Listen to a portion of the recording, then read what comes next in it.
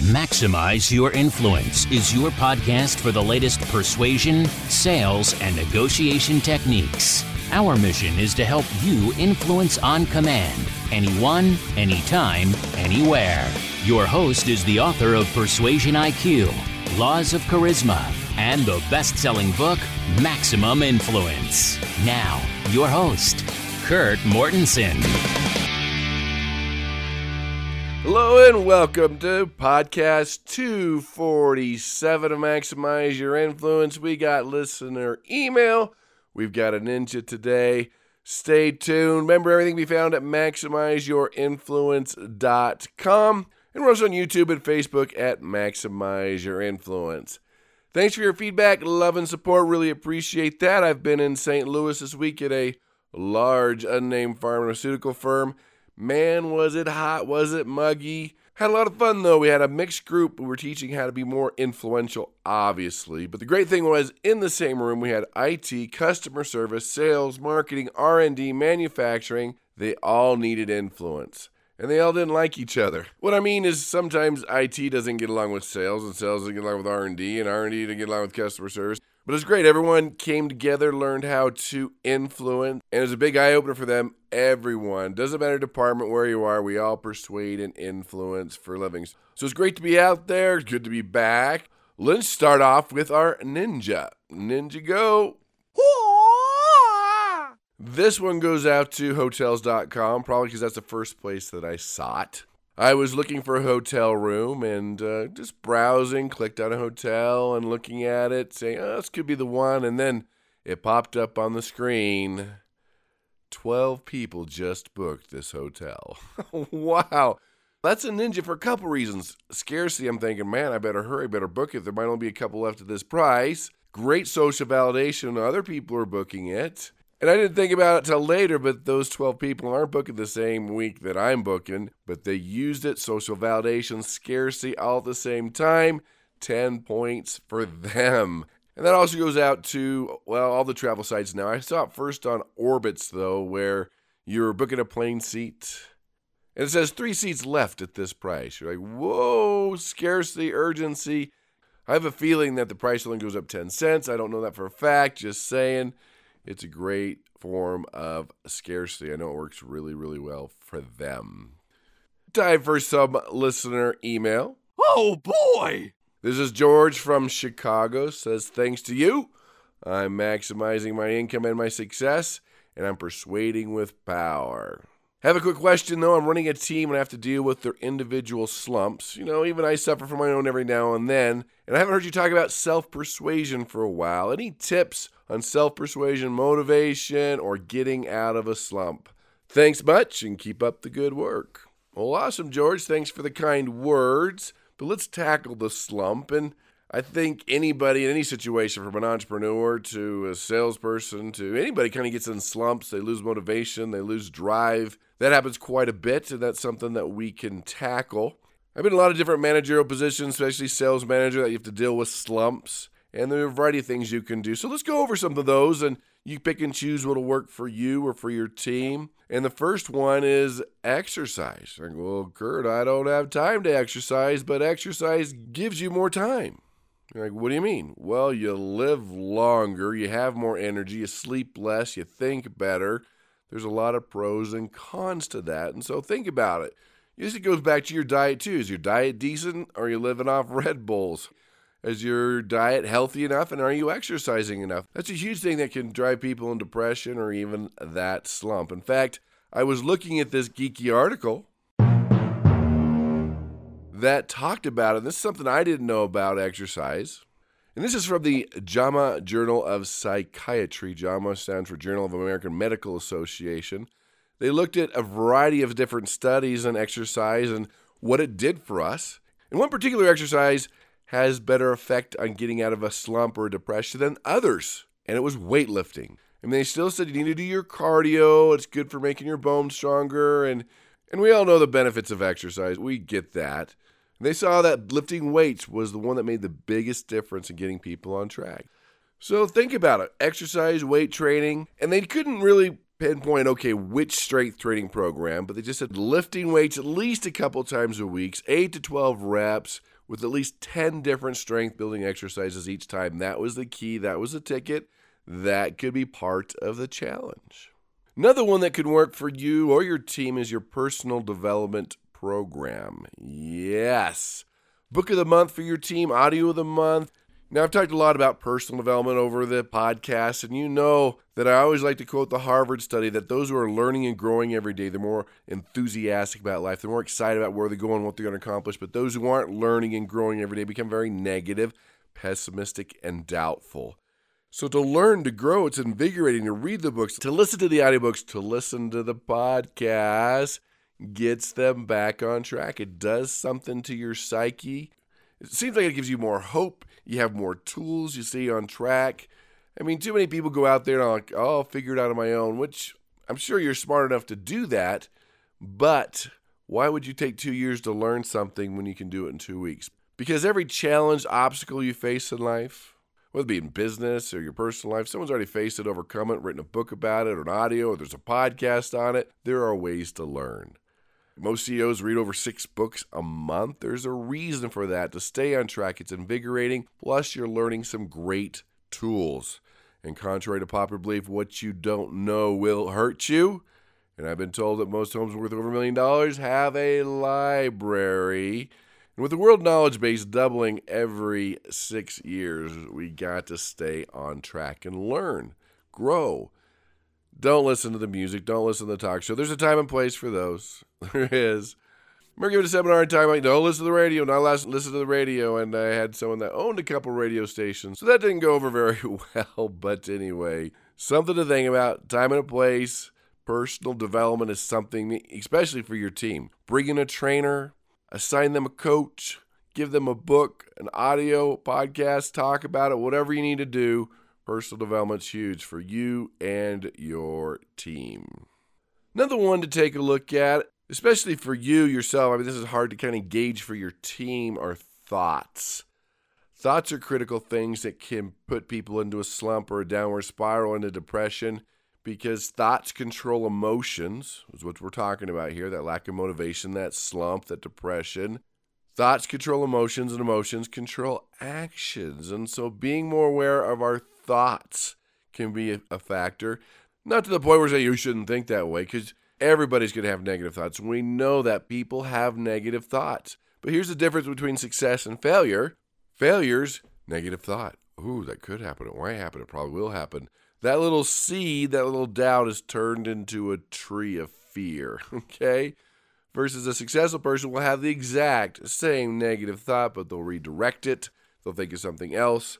They will do whatever they need to do to get their brain back on track, because thoughts are real. Thoughts control emotions, emotions control actions, and all that comes from your thoughts. As I train professional presenters, CEOs, politicians, not going to name names, to be better presenters, more persuasive, that's one of the first things we have to work with is thoughts. Thoughts are real. And most people before a presentation, what's going through their brain? Oh, what if I forget? What if I don't remember? What if I'm boring? What if they walk out? What if they have a question and I can't answer it? What if I get nervous? What if I lose bladder control? Whatever it is, those thoughts are all triggering those negative emotions, and it's going to come across the actions every time. It's a challenge. You have to work with it. You think of a professional athlete that gets on the field, a professional football quarterback. They're not thinking, oh, what if we lose? What if I get hurt? What if I throw interceptions? What if the fans boo at me? Thoughts control emotions, emotions control actions. So professional athletes, no, they're thinking about the win. They're seeing the completion of the pass. They're seeing the cheering of the fans, and those trigger the right thoughts. So being a great persuader or anything is the same as being professional in sports. You got to take a look at those thoughts. And I love Dr. Cuddy's research. We talked about this a while back. And you can look that up at our archives. We have all the podcast archives at influenceuniversity.com. So you can always take a look at those. Dr. Cuddy did research and found that the opposite was true, that actions control emotions and emotions control thoughts. So if you're walking in slumped over, you're slumped in your chair, that triggers not the right type of emotions you need, and that triggers the wrong type of thoughts. And she gets into power poses.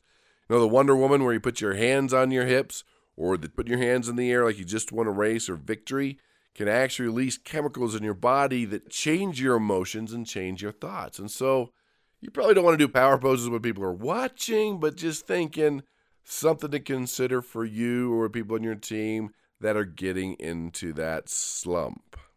Next one I would take a look at is, are they stuck on worry? Are you stuck on worry? See, worry is negative goal setting. It puts you in a downward spiral. It takes away your energy and motivation. And people worry when their vision's not strong enough. Did you catch that? When your vision is weak, you can't see yourself doing it and you get stuck on worry. When you have a great vision, you can see yourself doing it, you don't tend to worry. So maybe you need to rebuild that vision board or create that vision in your mind that you can see, taste, touch, and feel that becomes real. Can be one that makes a big difference. So if you look at your team, do they have a vision of the future? Are they excited for the future? Do they have that vision, or are they stuck on worry? So is their vision making quota? They're excited about it. They know they could do it, or are they worried about making the quota? That can make a big difference with getting into or out of a slump. So think about it, especially with your own self-persuasion. If you're stuck on worry, it's because your vision's not strong enough. You can't see yourself doing it. And I was doing research for Laws of Charisma. That's one thing I noticed with charismatic leaders is they could create a vision. People could see the vision. They could see themselves doing that vision. That made a big difference in their ability to influence. Then the one you probably expect me to talk about, attitude. Attitude's an interesting one. And I learned early on from my early mentors, Brian Tracy, that attitude comes from expectations. See, most people are chameleons going throughout the day, absorbing the attitudes of others, or wait until someone cuts them off in the car to decide what their attitude is going to be that day. But you can decide ahead of time what your attitude is going to be by managing your expectations. Do you expect to have a great day, expect things to happen, expect to be successful? Or, just as we talked about thoughts, do you expect all the negative things to happen? What you expect with confidence tends to happen, and that's part of your attitude.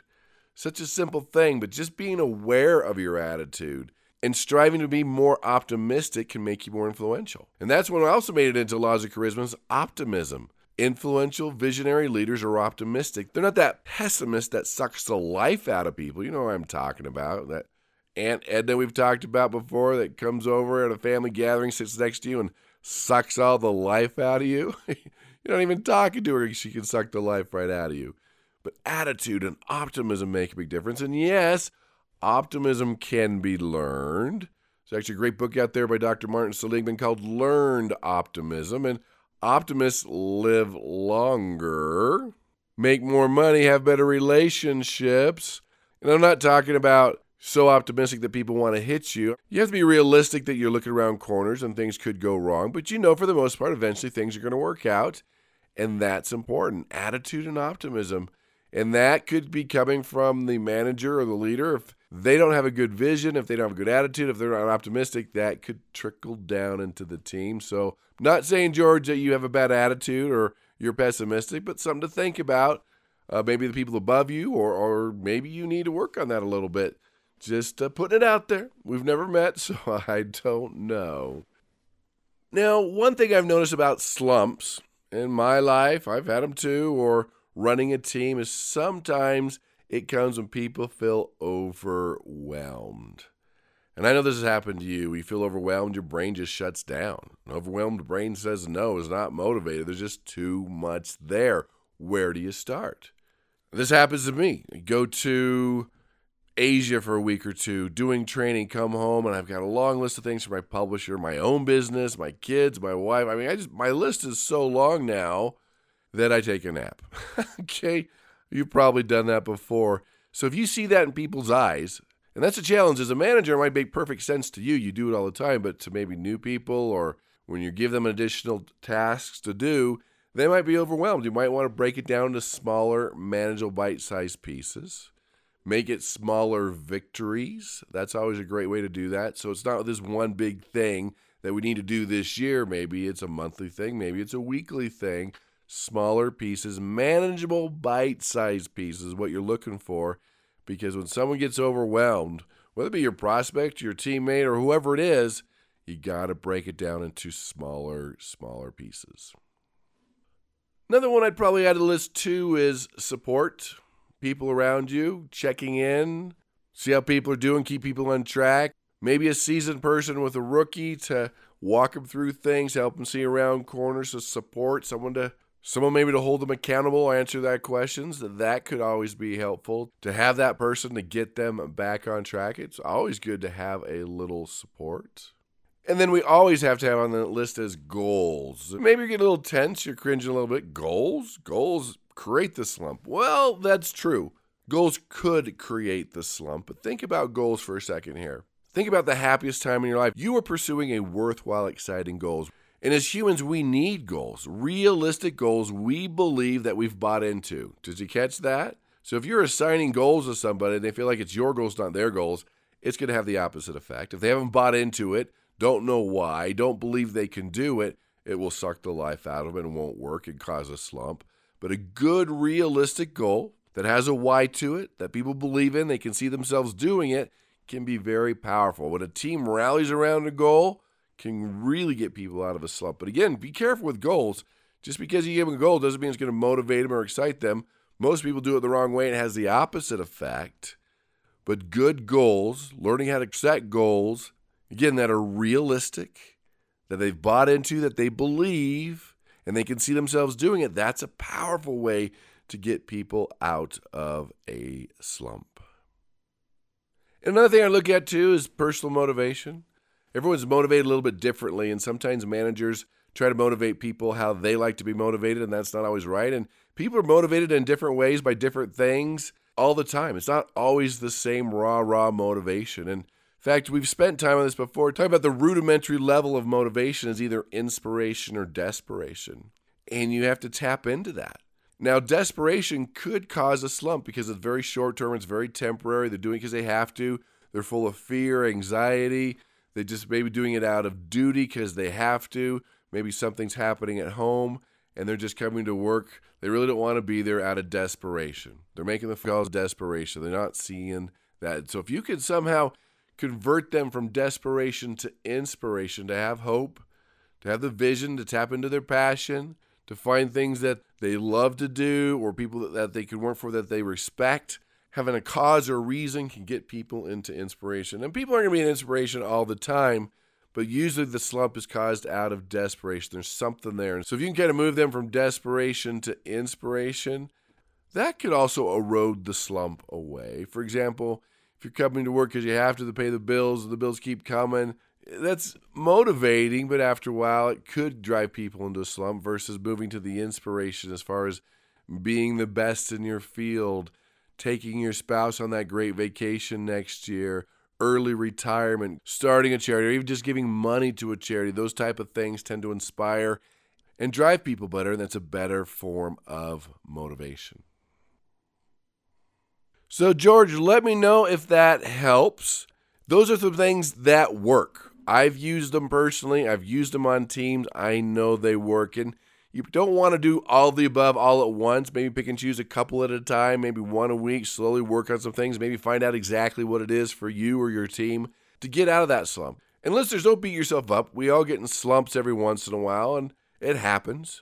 Just make sure it doesn't last very long and make sure you have tools in place to get out of it. It's part of who we are. It's part of being humans.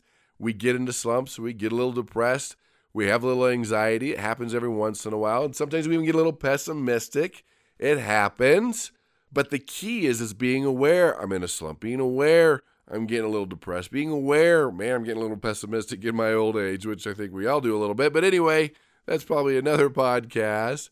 Just being aware of those things, then you can work on them, you can adjust them. Because I know with charismatic, influential people, they want people that bring them up, that are full of energy, that have good attitudes. It's very difficult to persuade someone when you're sucking the life out of them and you're being really pessimistic and you have no hope for the future. That's rough. That's tough on everybody involved. And it happens to everyone. That's okay. It's just being aware and taking care of it. So, George, let me know what you think and how you applied it with your team. Appreciate your email and your support. Thanks for listening. And that's our podcast today for Maximize Your Influence. If self-persuasion is an issue and something that you're working on, go to lawsofpersuasion.com and look up Millionaire Psychology. It talks about success principles. Because to be a millionaire, or any form of success, however you measure success, it's pretty simple. You start thinking, acting, and doing what other successful people, what other millionaires are doing. That was a lot of fun to research the world of self-persuasion. That is available on audio at lawsofpersuasion.com. That's my plug for today. And again, appreciate you being here. As always, master these skills, become more influential, go out and change the world, and persuade with power.